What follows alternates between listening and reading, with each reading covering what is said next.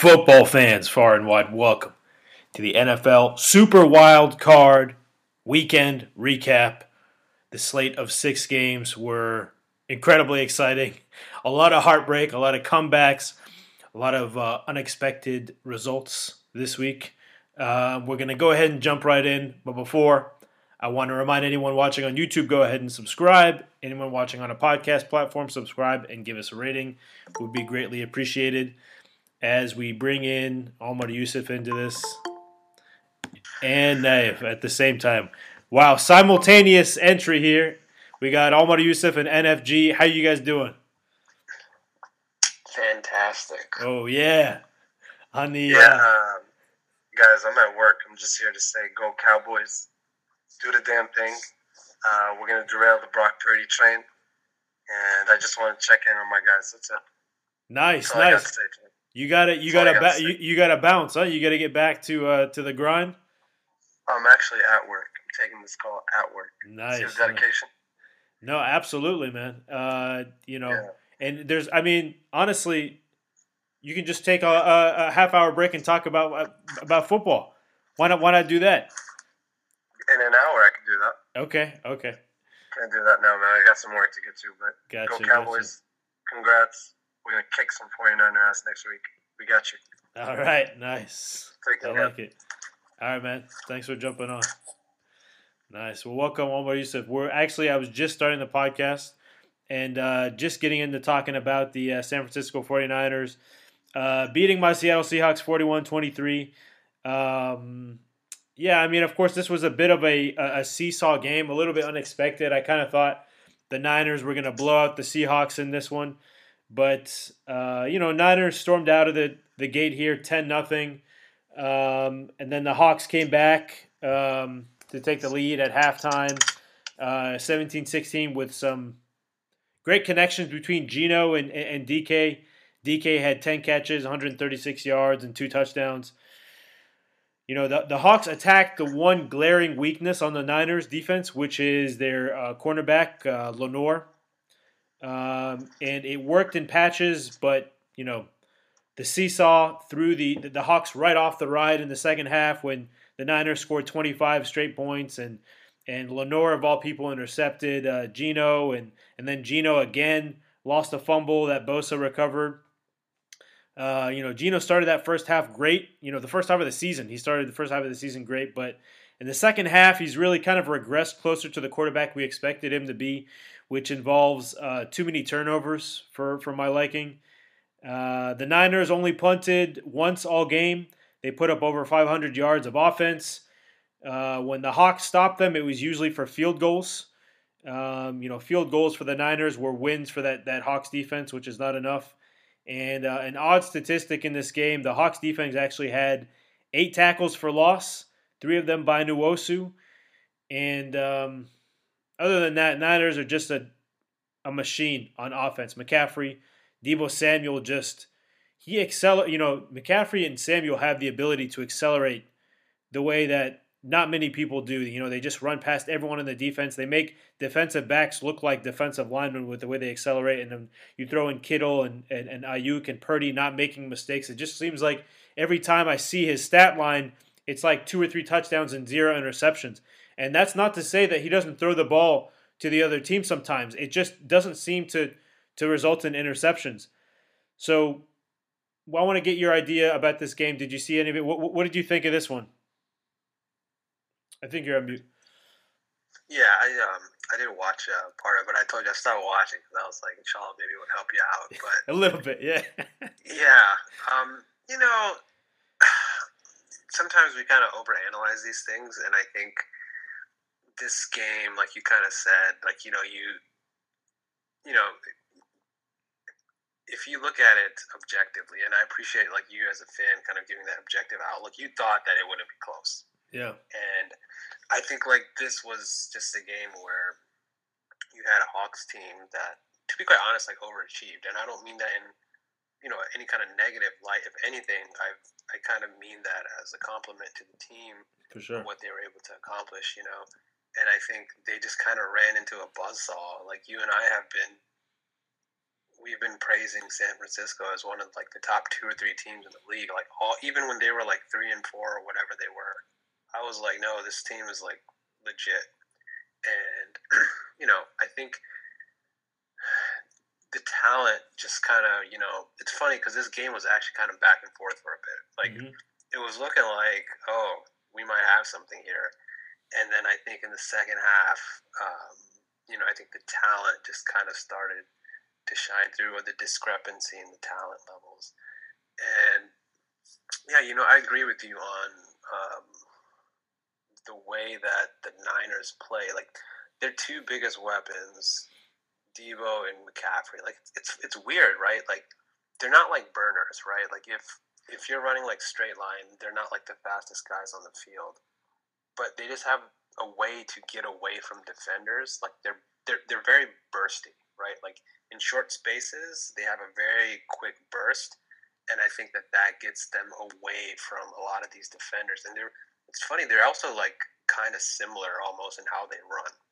Like Debo, I heard I was listening to another podcast, and they said Debo, is he a number 1 wide receiver? I don't know.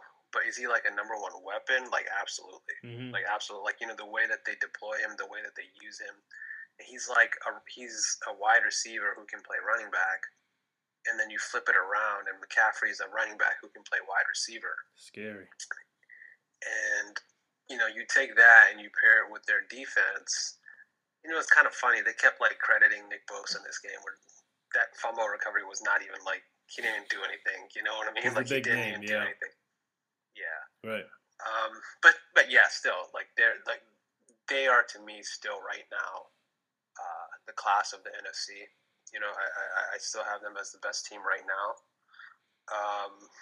On the flip side, and I think you would know better than this, I think what a season for the Hawks, man. Like they're supposed to be like a lottery team, right? Like a top 5 team. This is what everybody was anticipating. Didn't know what to expect from Geno.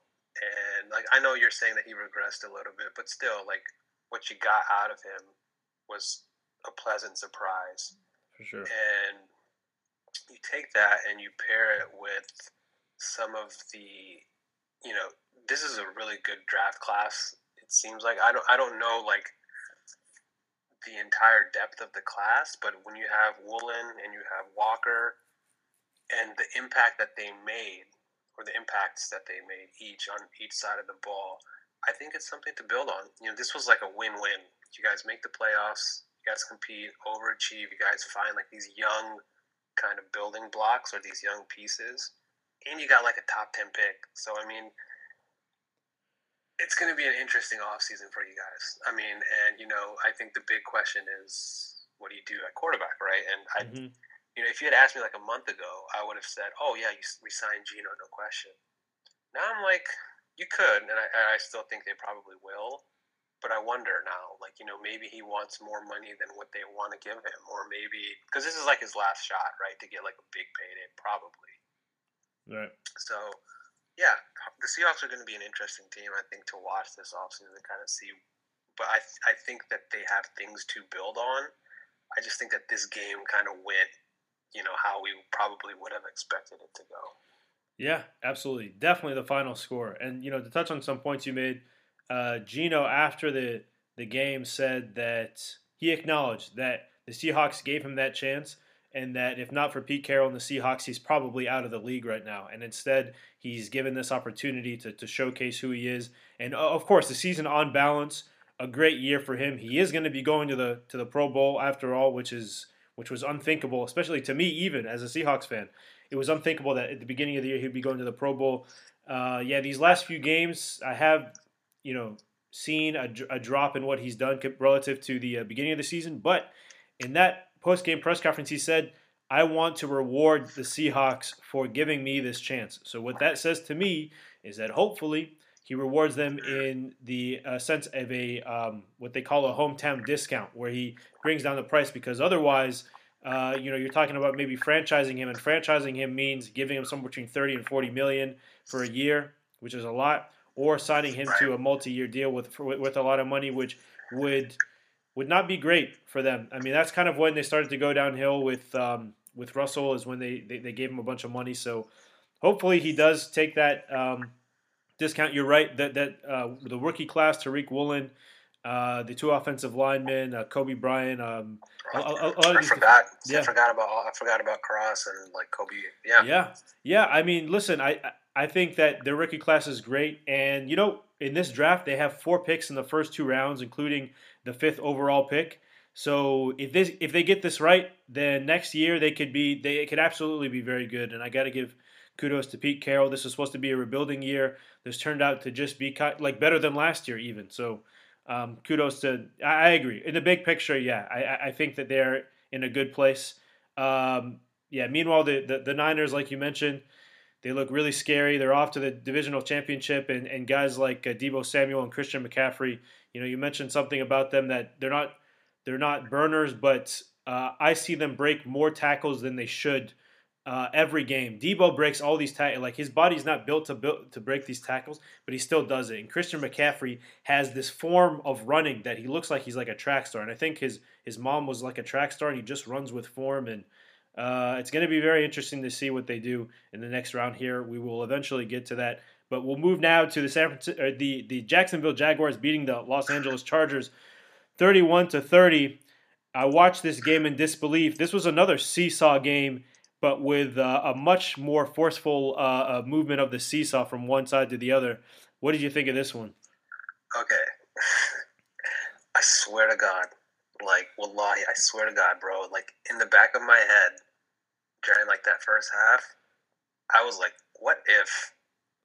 Cause I just felt like this lead, like, it's just weird. I was like, what if? I didn't make any proclamations. I didn't make any predictions. In the back of my head, I was just like, what if? Like, there's just a very small part of me that was like, I don't know if this game's over. Is it because the Chargers have done this before?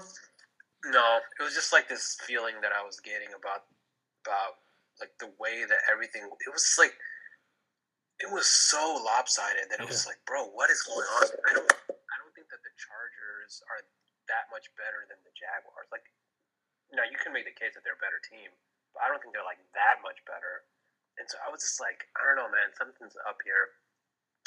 But I mean, I wasn't confident enough to like say that or predict that. But yeah, man, this was an all-time collapse. Like this, I mean, I've seen some collapses. This one is like definitely top 3, top 5. Like this is crazy. Like I think it was like the third biggest margin that any team has ever come by, at least in the playoffs. Yeah. And like I'm trying to think back to that game, and I don't. I'm looking at the box score right now. And so Justin Herbert, 273 yards, 1 touchdown. And, like, you think about it, and it's just like, bro, if it wasn't for the Jaguars, if it wasn't for Trevor Lawrence, here's the thing. Trevor Lawrence threw some horrible picks. Oh, yeah. Like, it wasn't just like, oh, deflections. No. Some of those were horrible balls. But you know what, man? Like, props to him for, like, hanging in there and kind of, like, gutting through it. Because, it canceled out in the end.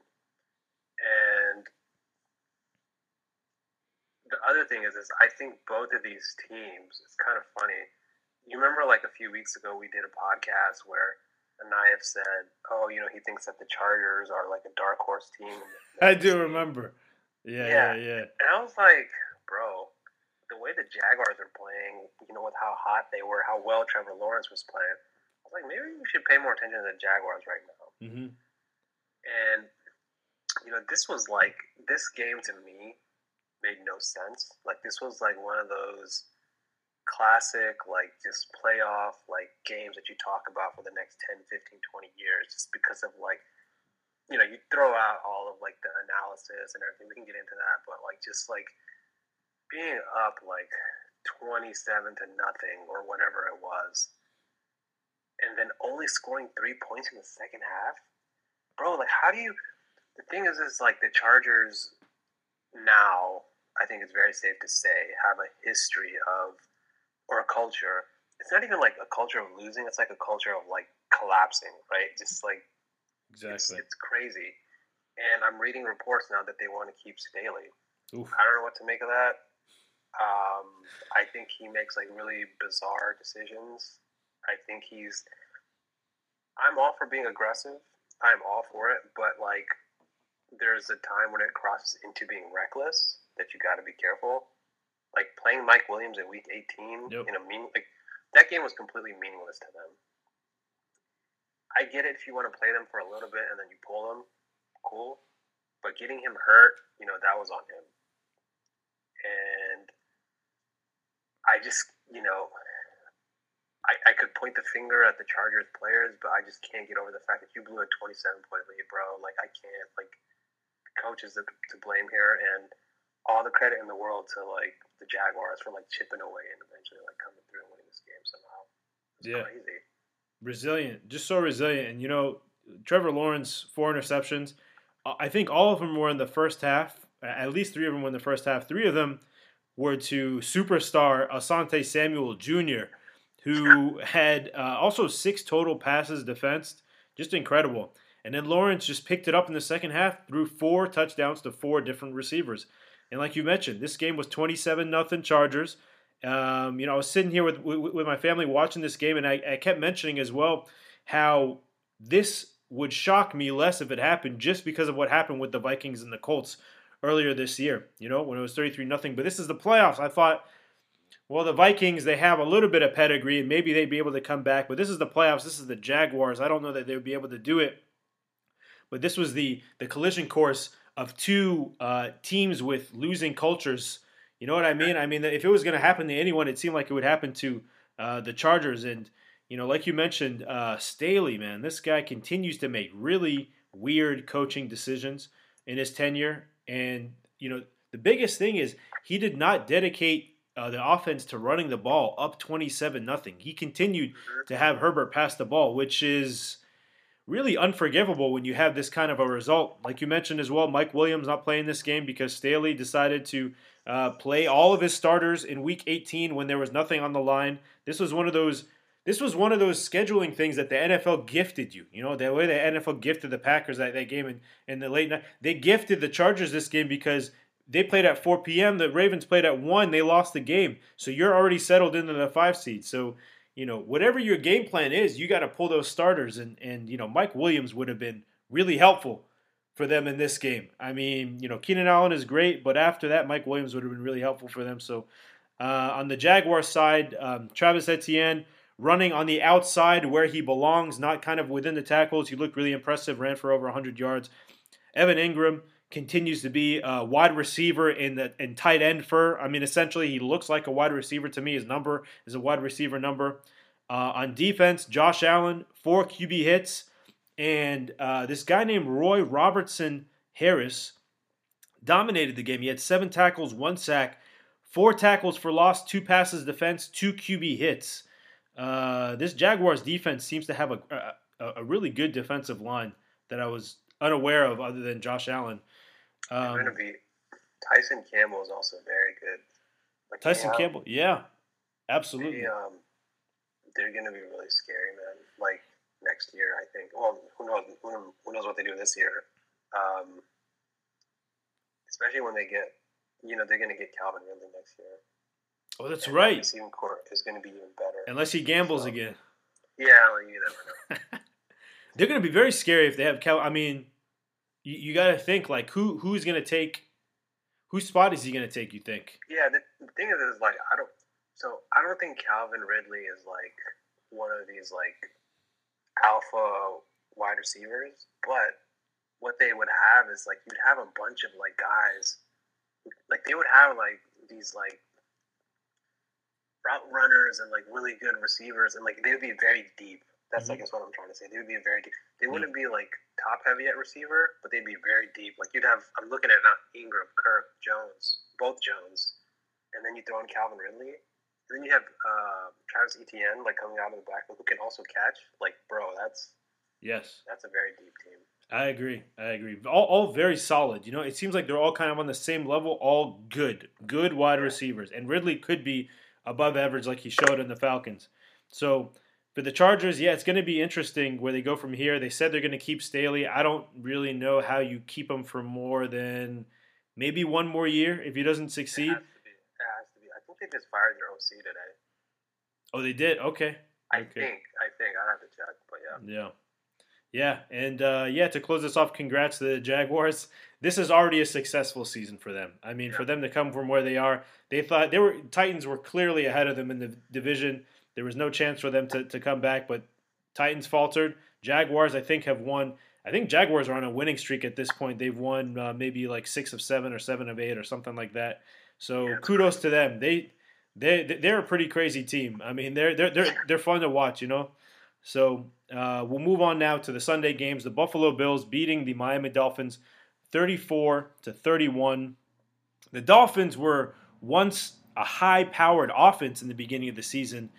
They only rushed for 42 yards, and even with Tyreek Hill and Jalen Waddle, who make any QB look great, they got less than 70 yards each in this game. What did you see here? So first of all, I still haven't seen. I maybe it's just because I didn't look into it afterward.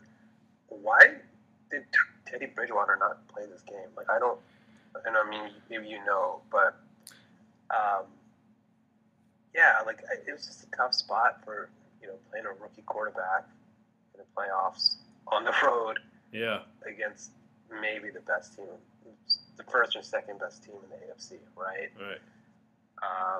You're kind of setting him up to not do well. But I will say this: they kind of made it. They made it a game in that second quarter. Like I thought, there was a point in time where I was like, "Oh, we might have something here." But yeah, like you're saying, I don't really think that the passing game, it struggled a little bit here. I know Waddle got hurt a little bit, um, but even when he was in the game, it was hard to see them moving the ball through the air. They weren't really pushing it down the field like they've been doing all year. Like there was a point in time where it looked like Tyreek Hill was going to get 2,000 yards, and Mm-hmm. Jalen Waddle might get like 1,500, which is crazy. But yeah, they struggled here, and I'm sure that like the Bills' defense had something to do with that as well. I just think that this had a lot more to do with a rookie quarterback playing in his first playoff game, and I don't even know how many games he's played this year. I think it was just like one or two. So Yeah. that to me was like a curious decision. I mean, unless Bridgewater's hurt, I don't know.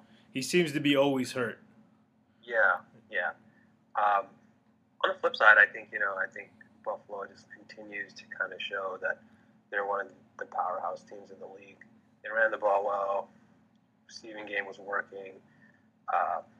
Josh Allen was interesting in this game. I think he threw a couple picks. As usual. But yeah, as usual. But they have weapons, so it makes up for it. And that defense, when you're playing at home, it's sometimes you can get away with some of these like interceptions and whatnot, like when you're still playing that aggressive. So yeah, I think ultimately the discrepancy in quarterback, play was kind of like the dispositive factor here. With no disrespect to Skylar Thompson, I put that more on McDaniels, who actually didn't call a bad game. I thought he was all right. I just don't know why you just don't go with Teddy Bridgewater, because I could see them competing. They only lost by 3 points. Yeah. So I mean, you never know. Yeah. Yeah, that's a good question. I just assumed he was injured because he wasn't playing at the end of the season, and that's always my assumption. My assumption on default about Teddy Bridgewater is that he is injured, just based on what I know about his career. But it was kind of bizarrely the Dolphins' defense and special teams that kept them alive in this game. Yep. Dolphins' defense had 7 sacks and 13 QB hits on Josh Allen. They were really in his face all game. Xavier Howard and Javon Holland both had interceptions. And then that Zach Sealer fumble return for a touchdown. In addition, Sealer also had 6 tackles, 2 sacks, 1 tackle for loss, and 4 QB hits. He was a menace, in the backfield for the Dolphins.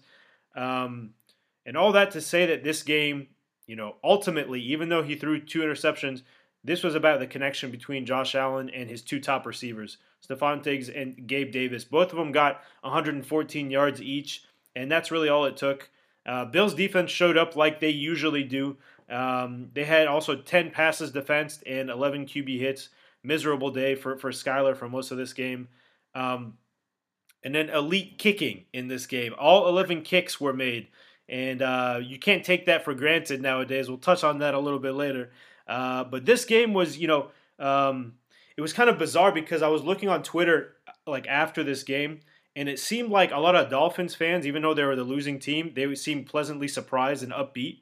And the Bills fans, the winning team, were all kind of worried about what happened and kind of looking to the future. Oh, we're not going to beat the Chiefs. We're not going to beat the Bengals. So that was kind of interesting. Um, Overall, the takeaway for me for the Dolphins is I think they do have a bright future, but they really need to stabilize that quarterback position. It doesn't look like any of these three quarterbacks on this roster are going to be the answer for them. And on the Bills side, they have a crazy rematch against the Bengals. Now, only 3 weeks after that emotional game with the DeMar Hamlin incident, so we're going to see what happens in that game. That's going to be really kind of interesting to see where the emotions are, which team has the edge there. But we'll move on now to maybe one of the most surprising results of the weekend. New York Giants beating the Minnesota Vikings 31-24. Lots of stuff happened in this game, obviously, but the most simple explanation is this game was not at 1 p.m. Therefore, Kirk Cousins could not use his Superman cape. What do you think of this NFC East team? Now, three of them are going to be in the NFC divisional championship. So I guess I gotta say, the Giants are not the worst 9-6-1 team of all time. Like they have earned the right, to not be called that. What a game by them, man. I kind of had a feeling that they actually had a chance to win this game. Again, I was too much of a coward to, I think, actually like proclaim it. But I kind of have this feeling like, hey, man, the Giants. I think they're I think they're hungry, and I think Dable kind of like is very good at harnessing that energy. Mm-hmm. And the other thing that he's done very well is that he's put his two most important players on offense. Maybe not. I don't even know if they're the best. I mean, Saquon is. I don't know if Daniel Jones is the second best player on offense, but he is probably the most important, as the quarterback. And he puts them in positions to succeed. I saw a stat the other day where he had, like, Daniel Jones has had, like, 9 fumbles in, like, the previous, like, 3 seasons or something. And he has, like, 0 this. It's, like, something crazy. Really? I don't know off the top of... Huh? Really? I didn't realize that. It's, like, something crazy. But the point is that he's, like, essentially, like, minimized his turn. Because that was the big thing with him, right? It was, like, how much he turned the ball over. He doesn't have that problem this year, and I don't think it's a coincidence that, the offense is clicking, the play calls. Like, bro, I'm looking at the box score right now. Daniel Jones had 17 carries. 17 carries for 78 yards. Wow. That, like, when you know that your quarterback, that's a strength of his, and you can scheme that into your game plan, then, I mean, that's just really good offensive scheming, good coaching. And the thing is, it didn't feel like he had 17 carries. Like, like you were just surprised when I told you. And he still threw the ball 35 times. So 78 yards on the ground, 300 yards through the air. Like, I think he is, the coaching, like, is tailored to the strength of that team. And they're maximizing that talent to the best that they can. And in a lot of ways, kind of over-maximizing, like overachieving. Mm-hmm. So, kudos to them. This is like, I mean, I don't want to take anything away from the players, but so much of this is on the coaching and like what they've been able to do. I also would say that Kayvon Thibodeau looks really good. He was flying around. Yeah. And I think, he's kind of like come on the second half of the season. The other side, I agree with you, man. Like this, it's funny because like if you look at Kirk Cousins' numbers, he didn't play bad. Like 31 of 39, 2 touchdowns. He had a decent, quarterback rating or good quarterback rating. But I mean, we saw this we kind of saw this at times from the Vikings, and it kind of like suggested that this might be the case, right? They had like the lowest point differential of any number 2 seed, I think. And, no, they're not. They're not the number 2 seed, but they had like one of the worst point differentials. I think of a 12-win team. That's what it was. Yeah. It was like the worst point differential of a 12-win team.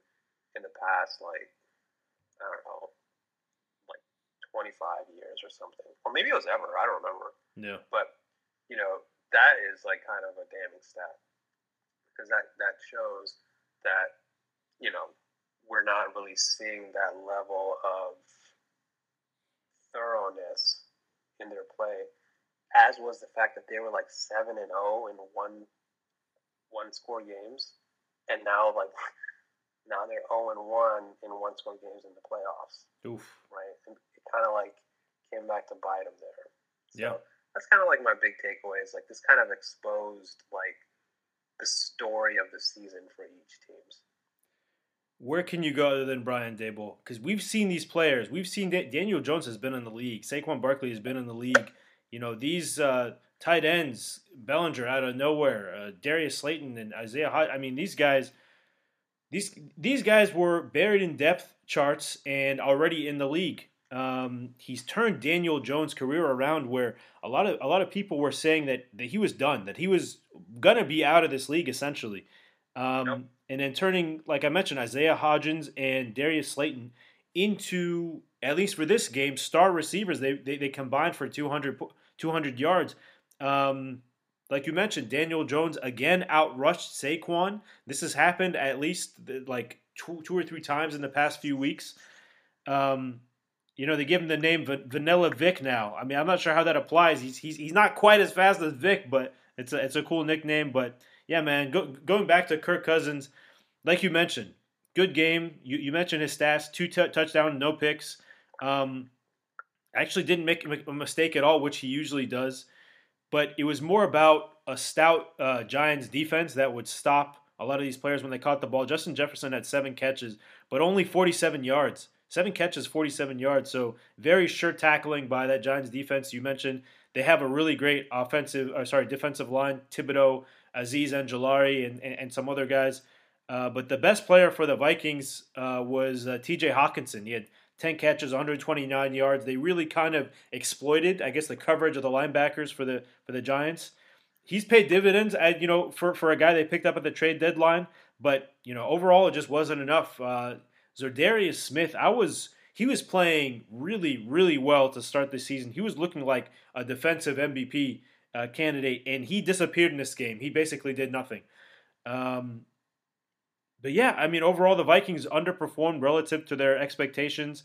And Roddy, I don't know where you're at, bro. I know you think this game was rigged or whatever happened, and they're supposed to go 17-0 and all this stuff. But hitching your wagon to the Vikings has proved to be, kind of a sad endeavor.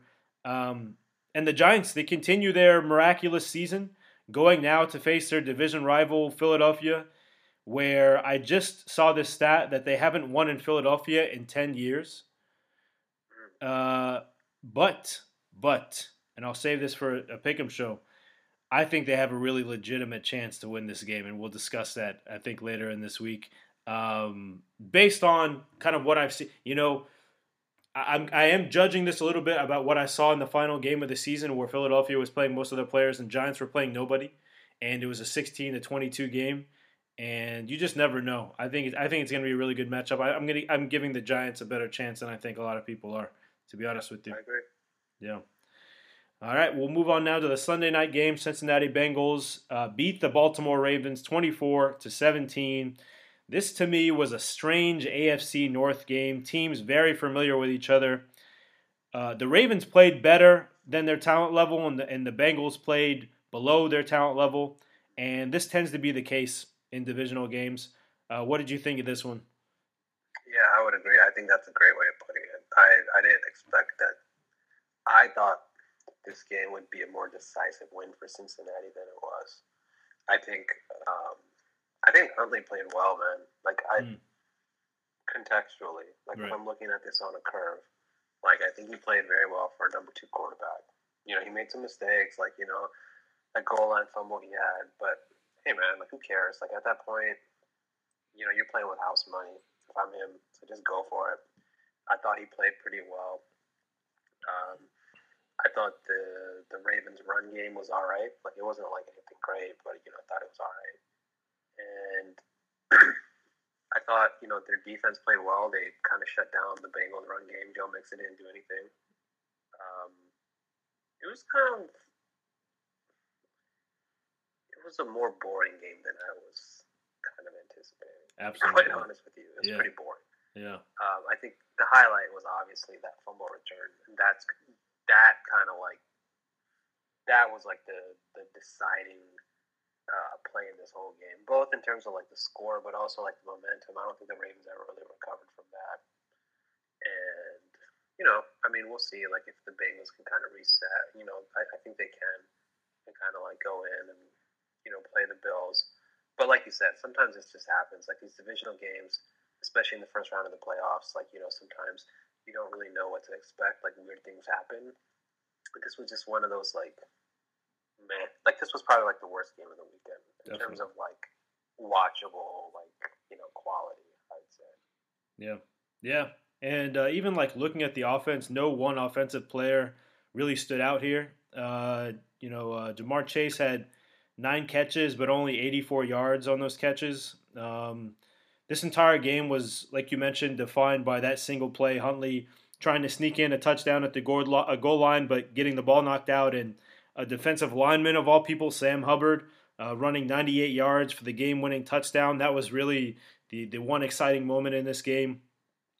J.K. Dobbins now famously post-game criticized both his coaches and Huntley, saying that the goal line run should have been his, and that Lamar would have won that game. I mean, I don't know how you say stuff like that and expect to, I don't know, stay around, or maybe you think Lamar is gone, or I'm not sure, but he wanted more than those 13 carries, and some might say it was warranted given he averaged about 5 yards a carry. Maybe that would have been better for them.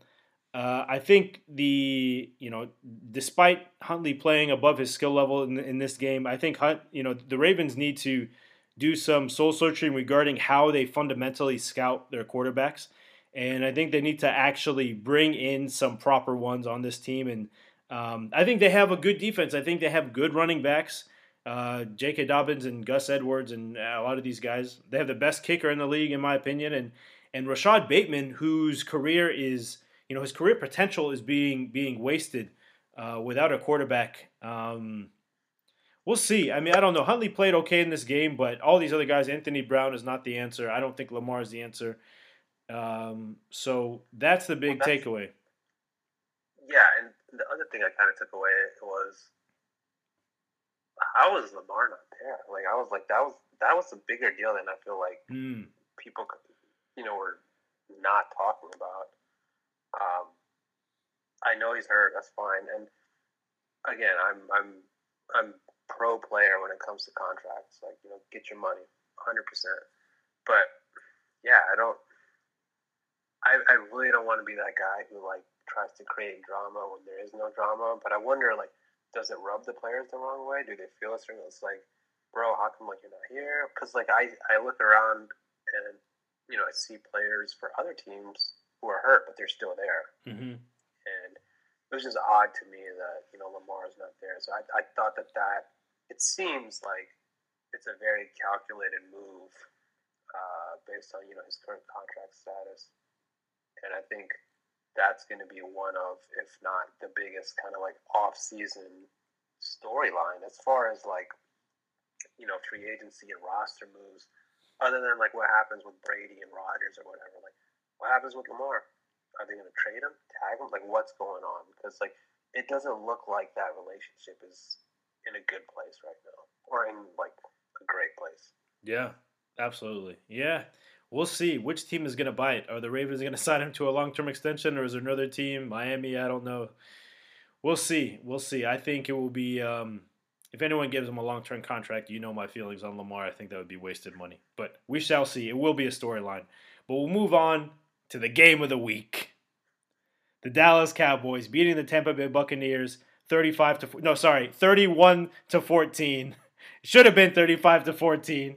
I'm gonna give you the floor here, man. Congrats on this win. Big win, beating Brady finally. Off one, appreciate it. So here's the thing, like I kind of like gotta lay the whole atmosphere for this. So, are Are you familiar with the idea of like the collective conscience, where like everybody is connected through this is like a consciousness that connects like everybody. So like you feel, right? I'm familiar. Bro, I kid you not. The whole day, I'm checking Twitter, I'm checking my phone, messages from Naif. Every Cowboy fans are nervous as heck. Like, bro, it is like their hearts are like thumping out of their chest, like they're it's just crazy because you got to think about it. It's the weight that is put on this franchise and these players. 30 years, no road playoff games, right? Every year, whether it's fair or not, the media talks about the Cowboys as Super Bowl contenders. And yes, I'm purposely putting this on the media because us fans do not say this every single year. Are there some idiot fans who do this? Yes. But for the most part, we understand that there are some years where they might contend and some years where they don't. Anyways, and I also blame Jerry for this. But anyways, there's so much pressure, and I thought, leading up to it, like I had to shut off Twitter, I had to shut off social media, like just block everything out because it was so bad. But man, what a performance when your two most important players step up and have transcendent performances. Dak had an all-time great performance, like all-time great. There were like, there are so many stats I can get into, and like, how this was like such a rare game that he played. But the big thing is that he bounced back from, a not so good game, and that's me being nice. And he stepped up in the biggest moment against, that quarterback. I know that he's not what he was. I know that team is not that great. But the stage and the moment where he played, the way that he took over, the way that he dominated and just shredded that defense, that was an all-time great, like, playoff performance from Dak. The other thing is that Micah Parsons wrecked the game. Like, if you look at his box score, you're not going to see, like, 6 sacks or whatever. But I think he had, like, 9 pressures, like, a few tackles for loss. He had a sack, like, at the end of the game. Like, he was just everywhere. He almost had a couple, like... He had 20 non-called holds, according to Naif, who dropped the 20 pictures of the 20 non-called holds. That's crazy. Yeah. And, man, he almost had 2 picks. Like, I think he wasn't really going to pick them, but, pass deflections. And I think, like, Dak and Mike are the 2 most important players on this team. They're 2 of the 3 best players on the team, if you throw in Zach Martin as well. When they play like this or close to this, or I don't expect like this every week, but like when you play like great, this team, like, we can contend with I think any other team. Agreed. And when that defense, like the first 2 drives, if you notice, the offense was very slow to get going, but the defense hung in there. The defense was ready to go from the get-go, and I think they really set the tempo for this game. And the other thing is that the biggest play from this game was made by neither one of them. The biggest play of this game was made by Jalen Kearse. When he intercepted Tom Brady when it was 6-0, and they were on like the 3-yard line. I don't know, like it was goal to go, and he threw that pick. Completely changed the game. Because at that time I'm like, oh, this is going to be a back and forth game. When he threw that pick, it completely changed the whole feel of the game.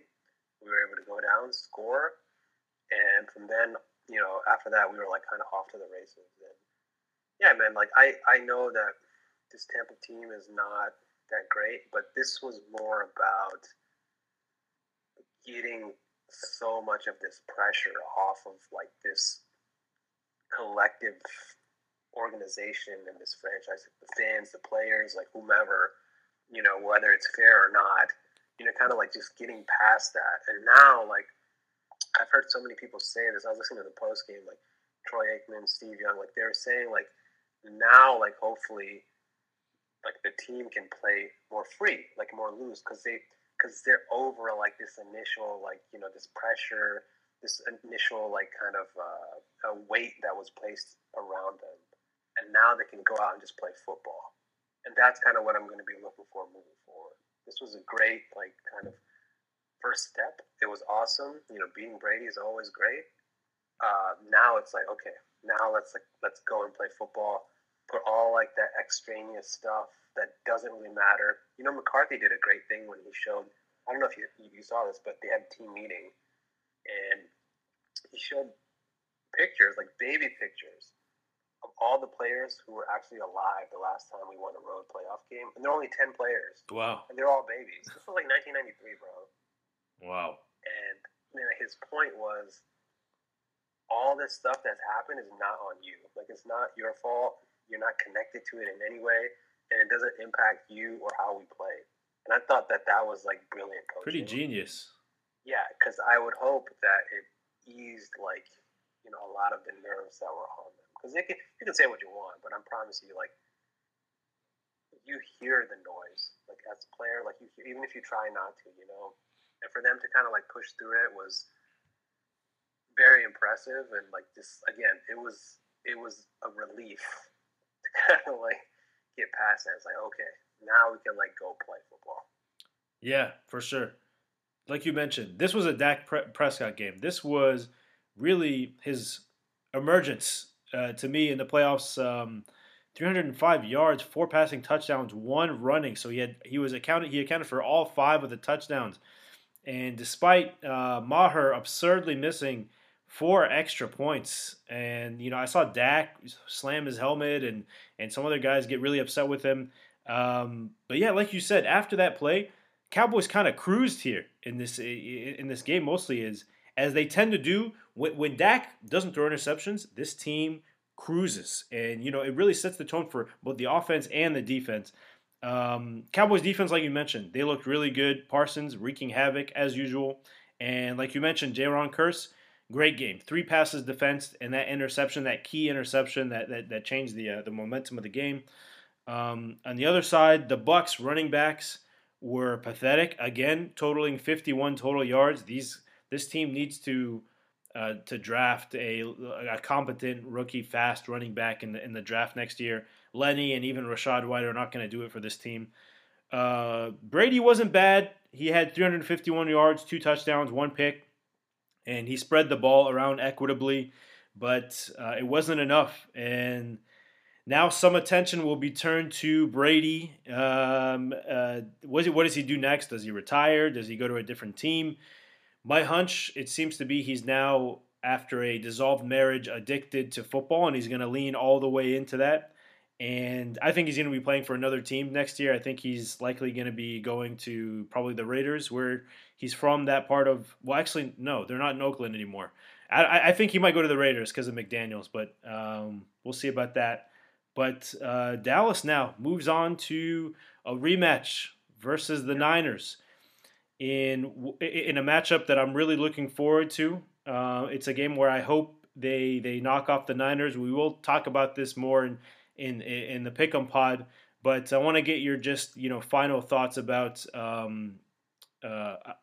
what they might do versus the Niners, what they need to do versus the Niners. Just a quick, as the week progresses, I'm sure more things will come out, but I want to get just like your quick reaction to what do you think they're going to have to do?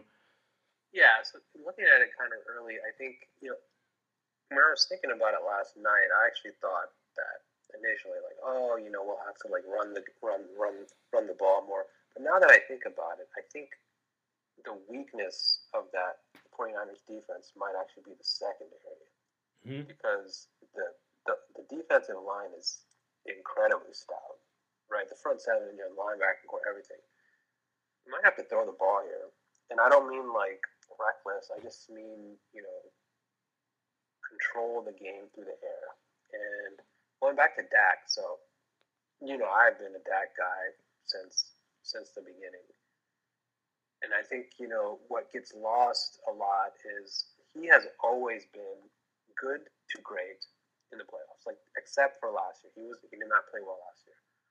But so that where he had a season high grade of a passing score of 94. He has the second most games with a 90-plus passing score since 2021, including the playoffs. So Pat Mahomes has 7, Dak has 6, Josh Allen has 5.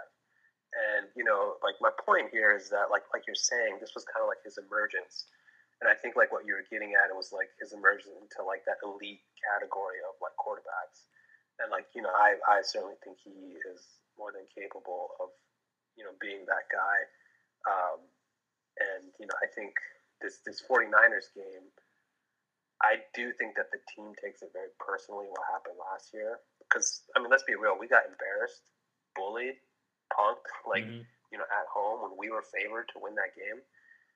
And it's going to be really interesting to see how they respond. I think that the passing game will be important to just control the game, like have a controlled passing game. You don't have to go like deep shots all the time. Just control the game through the air. Because I would be surprised if they were able to run on San Francisco, but who knows? Defensively, I think I would kind of lean towards having Micah play less defensive end and have him play more linebacker, but kind of roam around. I don't want him just chasing the running back, but I want him kind of like roaming around. You don't know what he's doing. Is he rushing up the middle? Is he rushing off the edge? We gotta disrupt Purdy. He is like the guy here where you have to scare this kid. Like at this point, I think the other players on that offense are established players. They're great players. So you got to get to the quarterback and kind of disrupt everything. But it's going to be tough. Like San Francisco is a very tough team physically and mentally. Like it's kind of in their DNA to beat you up. That stat, like teams who played the 49ers are like 0-14 the next week or something crazy like that. So I expect this to be a very physical game. Just kind of looking at it very, very, very early on. So we'll kind of see how it goes. Yeah. Like you said, I mean that's a very solid kind of overview, and as the week goes on, I think more things will emerge and maybe more storylines, and whether they're going to get a new kicker, like are they going to keep this guy? Are they going to get a new kicker? What is McCarthy going to do this week? He's certainly matured. I mean, I remember there was this whole thing about the mojo, I think last year, and then now to do this to show the baby picture of the lifetime. That's a very clever move, I think. So what does he do this week? To inspire them. As we get more kind of context throughout the week, this is the next step for the Cowboys, right? I mean, winning a road game, one, avenging the Niners, a historic rival of theirs, is absolutely the next one, especially on the road. So we will see and definitely talk about it on the Pick'em Pod. Looking forward to that one. But that'll bring this recap to a close, this wild card, the super wild card weekend. I want to thank Omar Yusuf here for joining the podcast and like I mentioned before the podcast started, if you're watching on YouTube, go ahead and subscribe, leave a comment, share. If you're listening on a podcast platform, subscribe there, give a rating. Follow on Twitter and Instagram, and support this podcast on Ko-fi. Thank you all so much for listening. This has been the Football v Football podcast. We'll see you on the next one, and have a fantastic day, football fans.